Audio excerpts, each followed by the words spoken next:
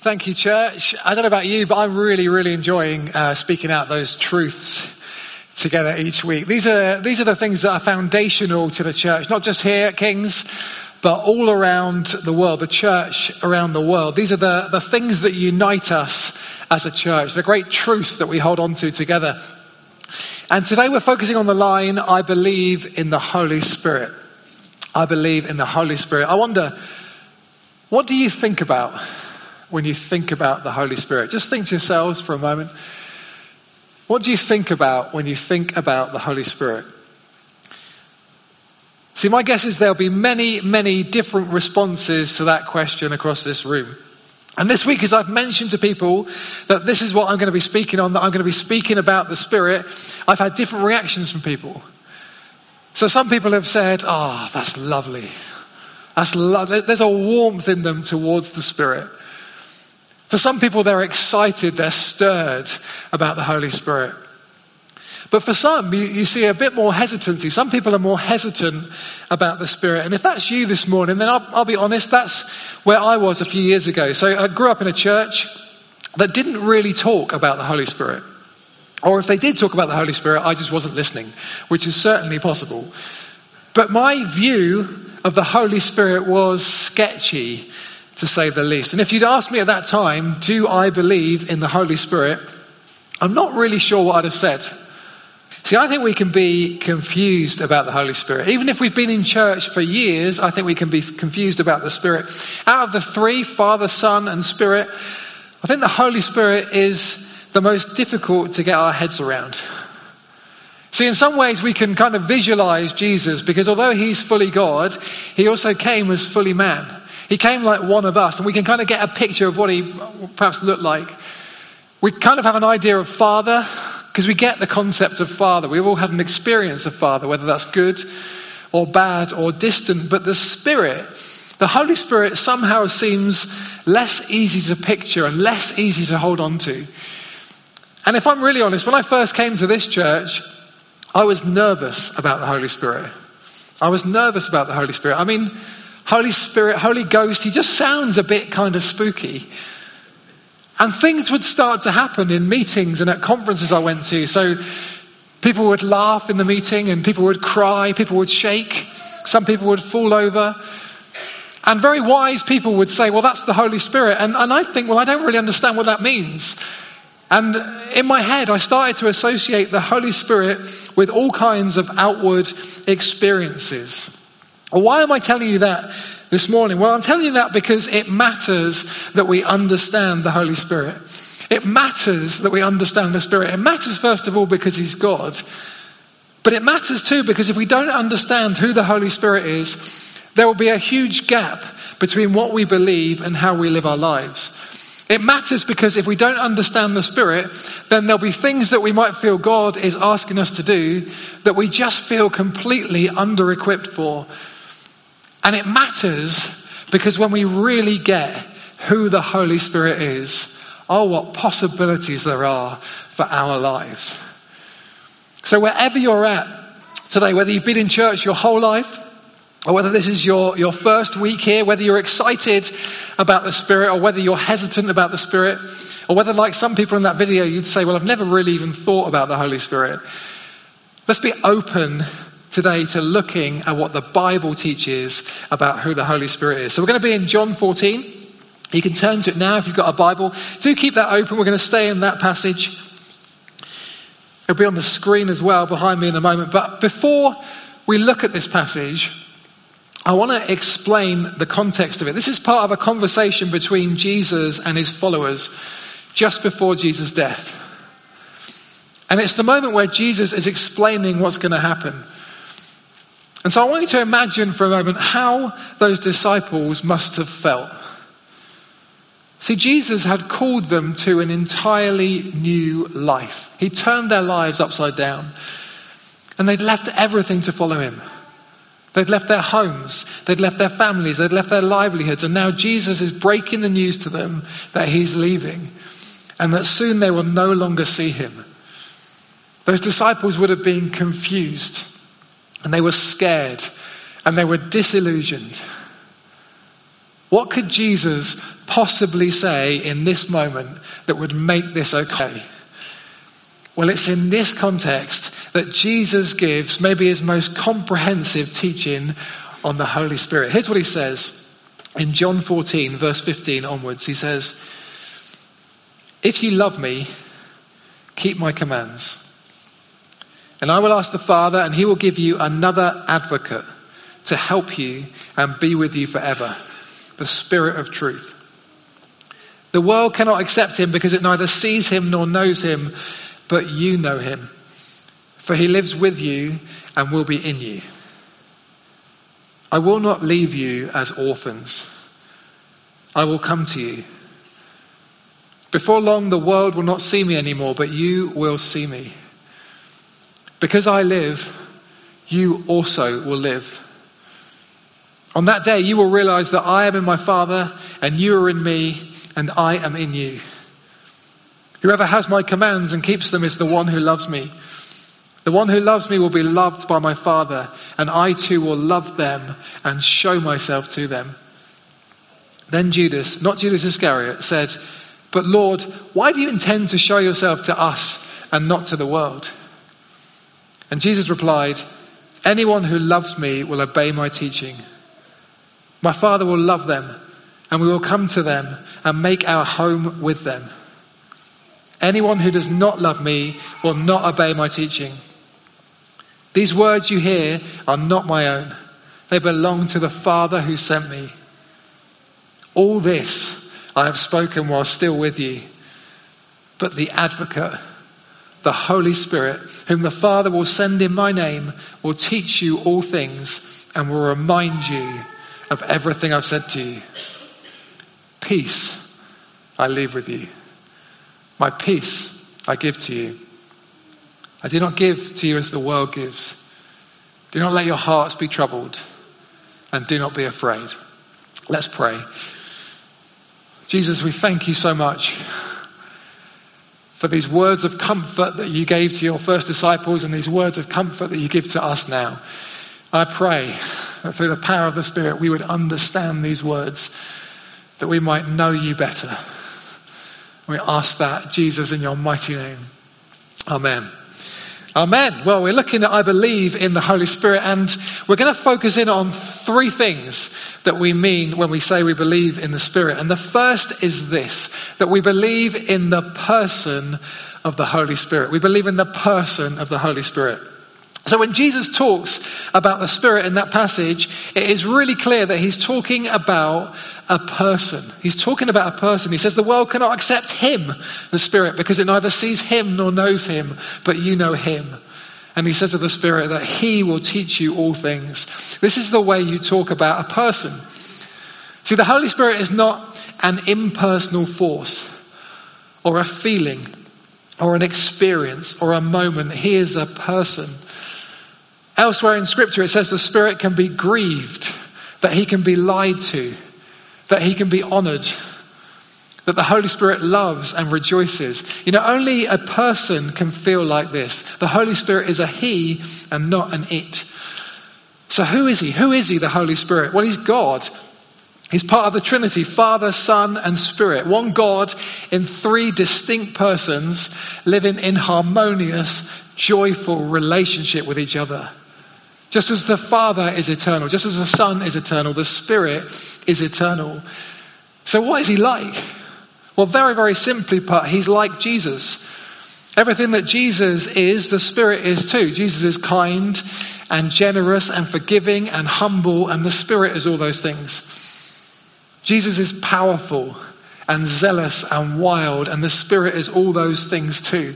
See, what Jesus is promising his followers is this. He's promising that when he goes, the Father will send another who is just like him, who's just like Jesus.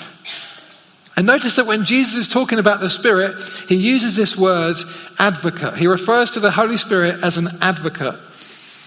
And the Greek word that this is translated from is the word parakletos or paraclete. And it is a really, really rich word. And if you're reading this morning from your Bible and it's a different translation to the one that was on the screen, you'll probably see a different word there to the word advocate. So in the ESV version, you get the word helper, that the Spirit is the helper. In other translations, you get counselor or comforter. Well, why are there so many different translations of this word? Well, it's because no single English word really does justice to this word paraclete. No word really sums up its meaning on its own. And if we just see the Spirit as one of these things, then we miss the richness of who he is and what he does. So is the Holy Spirit a helper? Well, yeah, he is a helper. He does help us, but he's not just kind of a personal assistant, someone to make our lives a little bit easier. The Holy Spirit is not Alexa. The Holy Spirit is a counselor. He gives us counsel, he guides us, but he's not just there for therapy when we're feeling a bit down. Is he a comforter? Well, I did a Google image search for the word comfort, and once you get past all the pictures of fabric conditioner, you get things like duvets and sofas and slippers, things that make us feel kind of warm and cozy inside. Does the Spirit do that? Well, I think he does. I think he makes us feel warm inside, but it's more than that. You know, the original meaning of the word comfort is about strengthening. It's about giving us strength. That's what comfort really means, to give us strength. And that's more like what the Spirit does. But when you put all these different words together, that he's an advocate, a helper, a comforter, a counselor, that's when you start to see what the Spirit is really all about. And that word paraclete really means to be called alongside. See, Jesus is really saying, I'm sending you one who is called alongside you to guide you and strengthen you and help you. That's what the Holy Spirit does. I wonder, have you experienced that in your life? The Spirit guiding you, giving you guidance. The Spirit giving you courage and strengthening you. The Spirit helping you and giving you peace when perhaps in the situation you shouldn't really feel peace because of all the things going on, but the Holy Spirit gives you peace in that situation. It's what he's like. He's the advocate who comes alongside you to give you strength and peace and help. And notice that Jesus says the Father will give you another advocate. Another advocate. So who's our first advocate? Well, it's Jesus. It's Jesus himself. See, in 1 John 2, John writes this, "My dear children, I write this to you so that you will not sin. But if anybody does sin, we have an advocate with the Father, Jesus Christ, the righteous one." He's the atoning sacrifice for our sins. Jesus is our advocate. How is Jesus our advocate? Why do we even need an advocate? It's because we have a holy God. We heard last week that he's a God of justice. He's a God of holiness. And we all fall short. In the way we live, we fall short of the life that he created us for. We all sin. We all do things that are wrong and think things that are wrong and say things that are wrong. And every time we do, it's an affront against a holy God. And every time we do, we have an accuser, Satan, who will accuse us of those things. And he'll say, "That's Rich Horn. He's done that thing again that he did last week. Exactly the same sin. He sinned in exactly the same way." I have an accuser, Satan, who says those things. But my advocate, Jesus Christ, says, no, he's mine. He's mine because Jesus lived the life that I cannot live. And Jesus died on the cross so that I could be completely forgiven and set free. And I'm now pure in his sight. And you are too if you're a follower of Jesus. Jesus is your advocate. Jesus is your advocate before the Father in heaven. Because he doesn't plead on the basis of your own record. He pleads on the basis of his perfect record. He's a wonderful advocate. Jesus is our first advocate. So how is the Holy Spirit our advocate? Well, the Spirit is our advocate because he points us to what Jesus has done. He reminds us of the truth of who we are in Christ. He reminds us of the great things that Jesus did for us on the cross and at the resurrection. He reminds us of the victory that Jesus has won for us. So as we read the Bible, as we pray, as we spend time with other Christians, the Spirit points us towards Jesus so that we can see him more clearly. Do you know, the Spirit is wonderfully humble in this. Because the Holy Spirit is never interested in drawing attention to himself. He's always interested in drawing attention to Jesus. J.I. Packer, a theologian, calls this the Holy Spirit's floodlight ministry.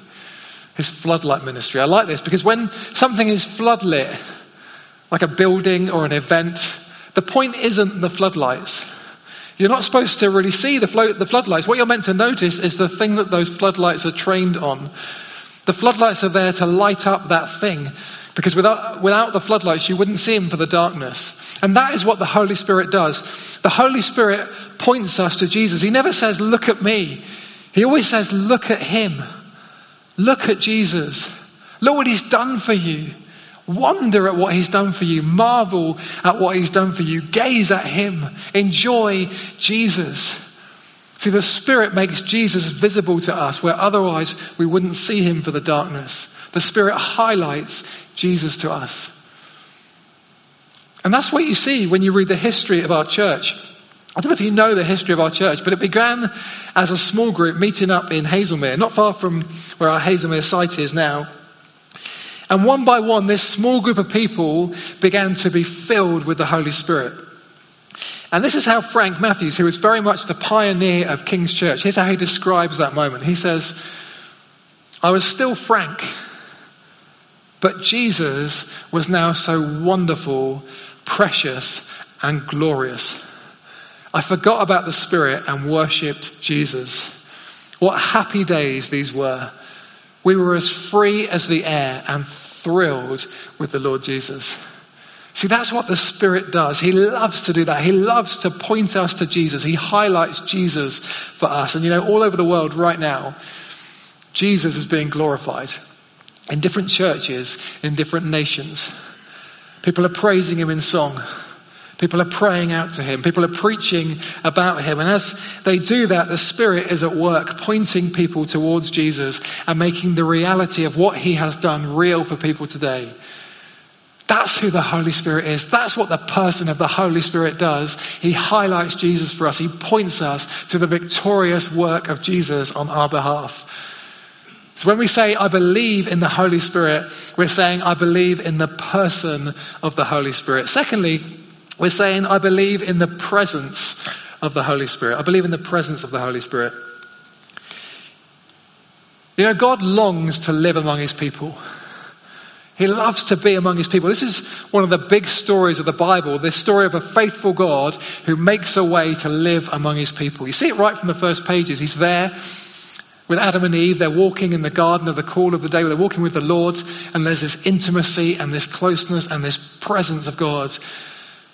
But when Adam and Eve rebel against God, it's his presence they're barred from, because sinful people cannot live in the presence of a holy God.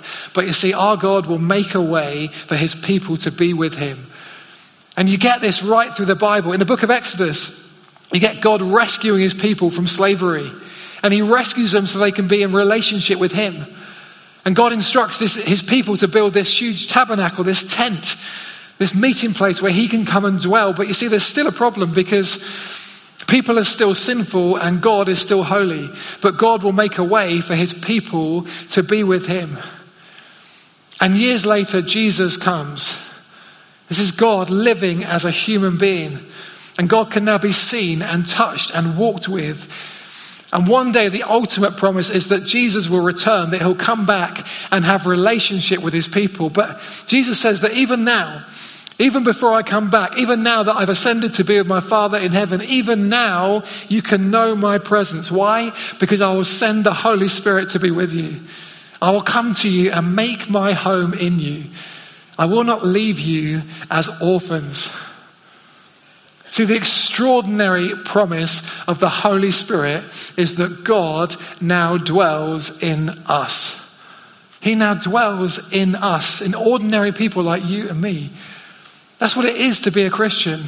That's what it is to be part of a church, that God makes his home in us. Isn't that remarkable?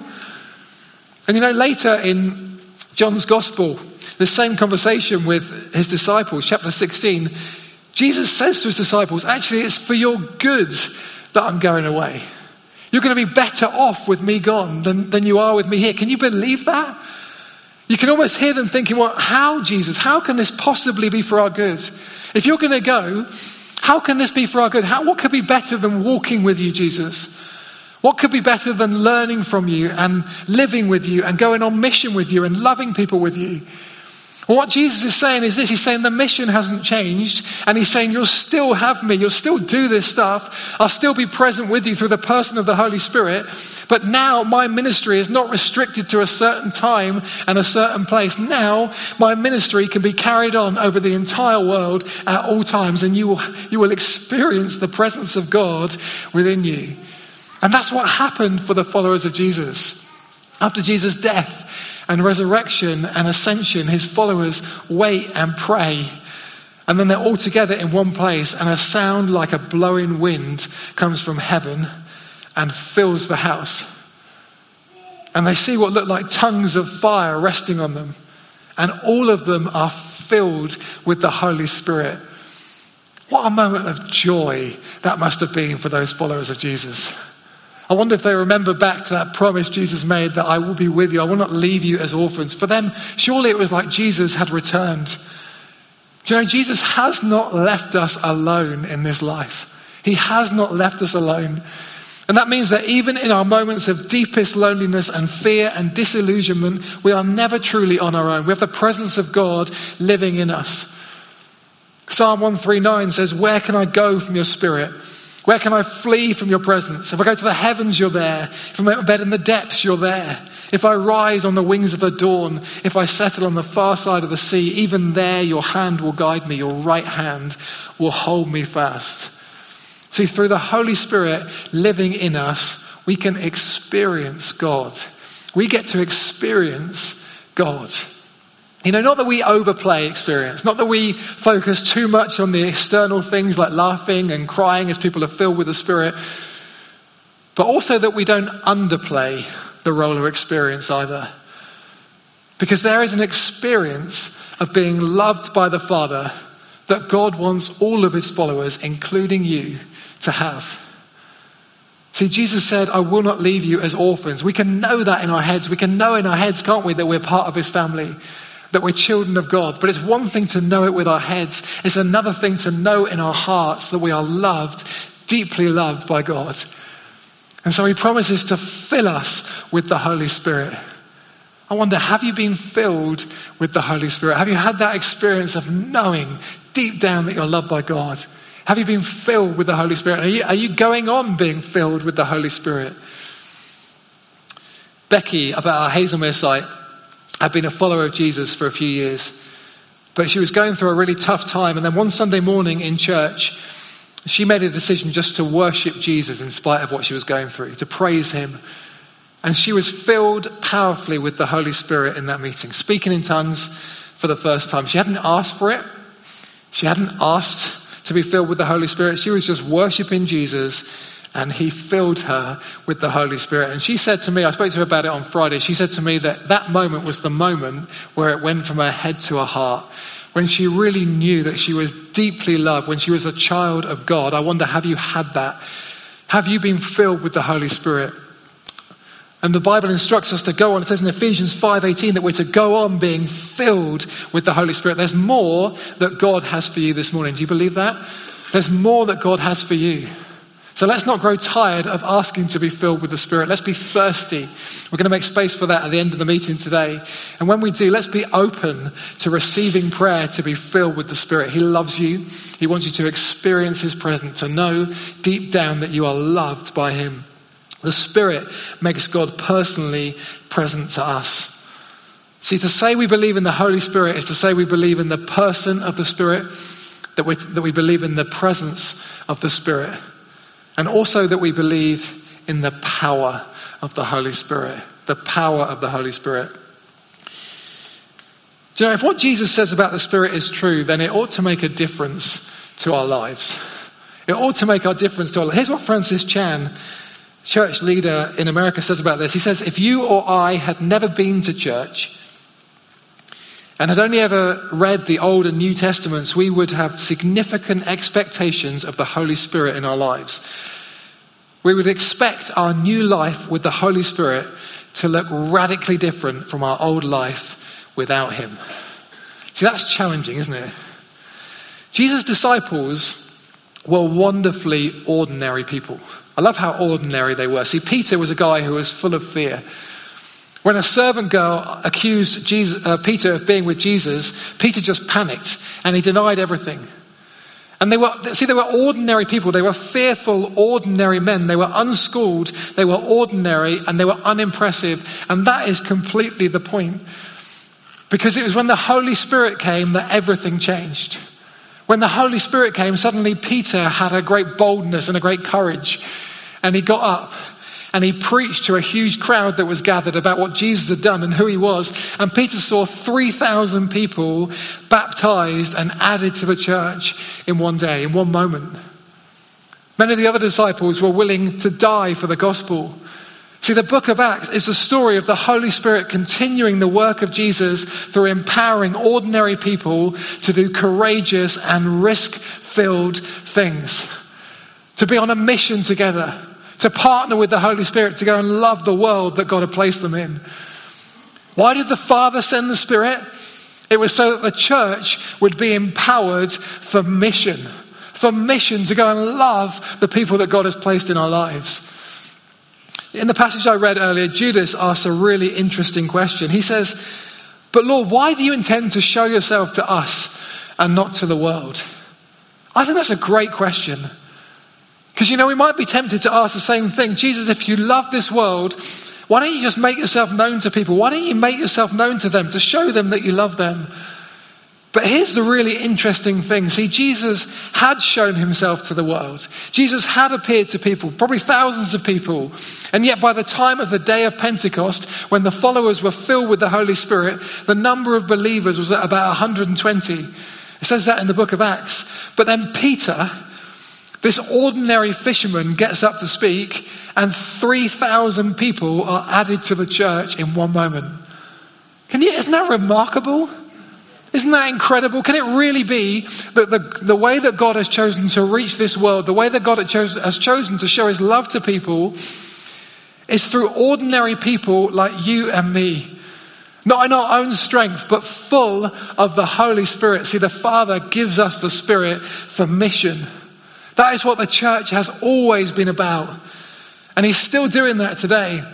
So Alan Edmondson, many of you will know him. You might have heard this story a couple of weeks ago. Alan was out on Desborough Road and he saw a man struggling to walk. Walking almost at right angles because of the pain in his back. And as Alan walked past this man, he heard the Spirit say to him, "Are you not going to pray for him then?" So Alan did. He prayed for this man and he prayed this lovely prayer. "Jesus, show this man your love for him. Touch him and heal him." And as he prayed that prayer, this man's body straightened up and he was healed in that moment. And he went away full of joy and shocked. But that's the Holy Spirit empowering ordinary people for mission. Andy Lamb was at home one night and suddenly found himself thinking about someone he hadn't seen or thought about for more than 10 years. A guy who'd been in a really, really bad way. And suddenly thinking about him, wondering how he was, he started to pray for him. And the next day, Andy felt compelled to go for a walk. And he felt like the Spirit leading him to a certain place in Hughenden Park. And he just kept following, didn't really know where he was going, but feeling led by the Spirit. And he bumped into this man who he'd started thinking about the night before, this man who he'd begun praying for the night before. And they chat, and Andy's able to tell this man, I'm praying for you. Able to ask how he is and get involved in his life again. What's that about? Well, that's the Holy Spirit empowering people for mission. Ordinary people like you and me. I remember a few years ago being out in Kathmandu, in Nepal, on a mission trip with some of our young people from this church, 16 and 17-year-olds. And they get up in Ratna Park in the middle of Kathmandu amongst people they've got no idea who they are. And this crowd gathers, a crowd up to about 80 to 100 people. And these young 16, 17-year-olds tell the story of what Jesus has done in their lives. What empowers a 16 or 17-year-old to stand there in a park in Kathmandu and share what Jesus has done in their lives? That's the Holy Spirit empowering ordinary people for mission. See, God doesn't just give us the Holy Spirit so we can enjoy him on a Sunday morning. And that's a lovely thing. It's a wonderful privilege and a great experience to be filled with the Holy Spirit, to experience the fact that he knows us and loves us, that we're his children. But he gives us the Holy Spirit so we can go and love this world. He empowers us for mission. Do you want to be caught up in that mission? Don't we all want to be caught up in that mission of Jesus to go and love and serve this world? See, when Jesus comforts his disciples before his death in all their fear and disillusionment and confusion, he's really saying, no, this is not the end. This is just the beginning. Because I'm going to send another advocate to help you and guide you and empower you and strengthen you. It was to continue the work that Jesus had begun. How will the Holy Spirit do that? Well, the Holy Spirit will do that by making the truth about Jesus so real to us that we cannot stop living for him, that we can't get enough of him, and that we cannot stop talking about him with people. That's the mission he's called us into, to go and love and serve this world. And so the question I want to leave you with today is this. Do you believe in the Holy Spirit? Do you believe in the Holy Spirit? Do you believe in the person of the Spirit? The person who stands alongside you as your advocate to point you to the truth of who Jesus is? Do you believe in the presence of the Holy Spirit, that God has promised to fill you with his Spirit and keep on filling you with his Holy Spirit? And do you believe in the power of the Holy Spirit, that the same power that raised Jesus from the dead is available to us today, and that he wants us full of that power to go and love and serve this world? Do you believe in the Holy Spirit? Why don't we pray? Father God, what an adventure you've called us into. What a great call you put on our lives. What an exciting adventure you've called us into. But what a great promise that you've given us, that we have the advocate, the person of the Holy Spirit alongside us, filling us, that we might live for you. Help us, Lord, we pray. Where there are barriers that stand in the way of us being open to you, Lord, remove it in us today and for the rest of our lives. We ask that in the mighty name of Jesus. Amen. Amen.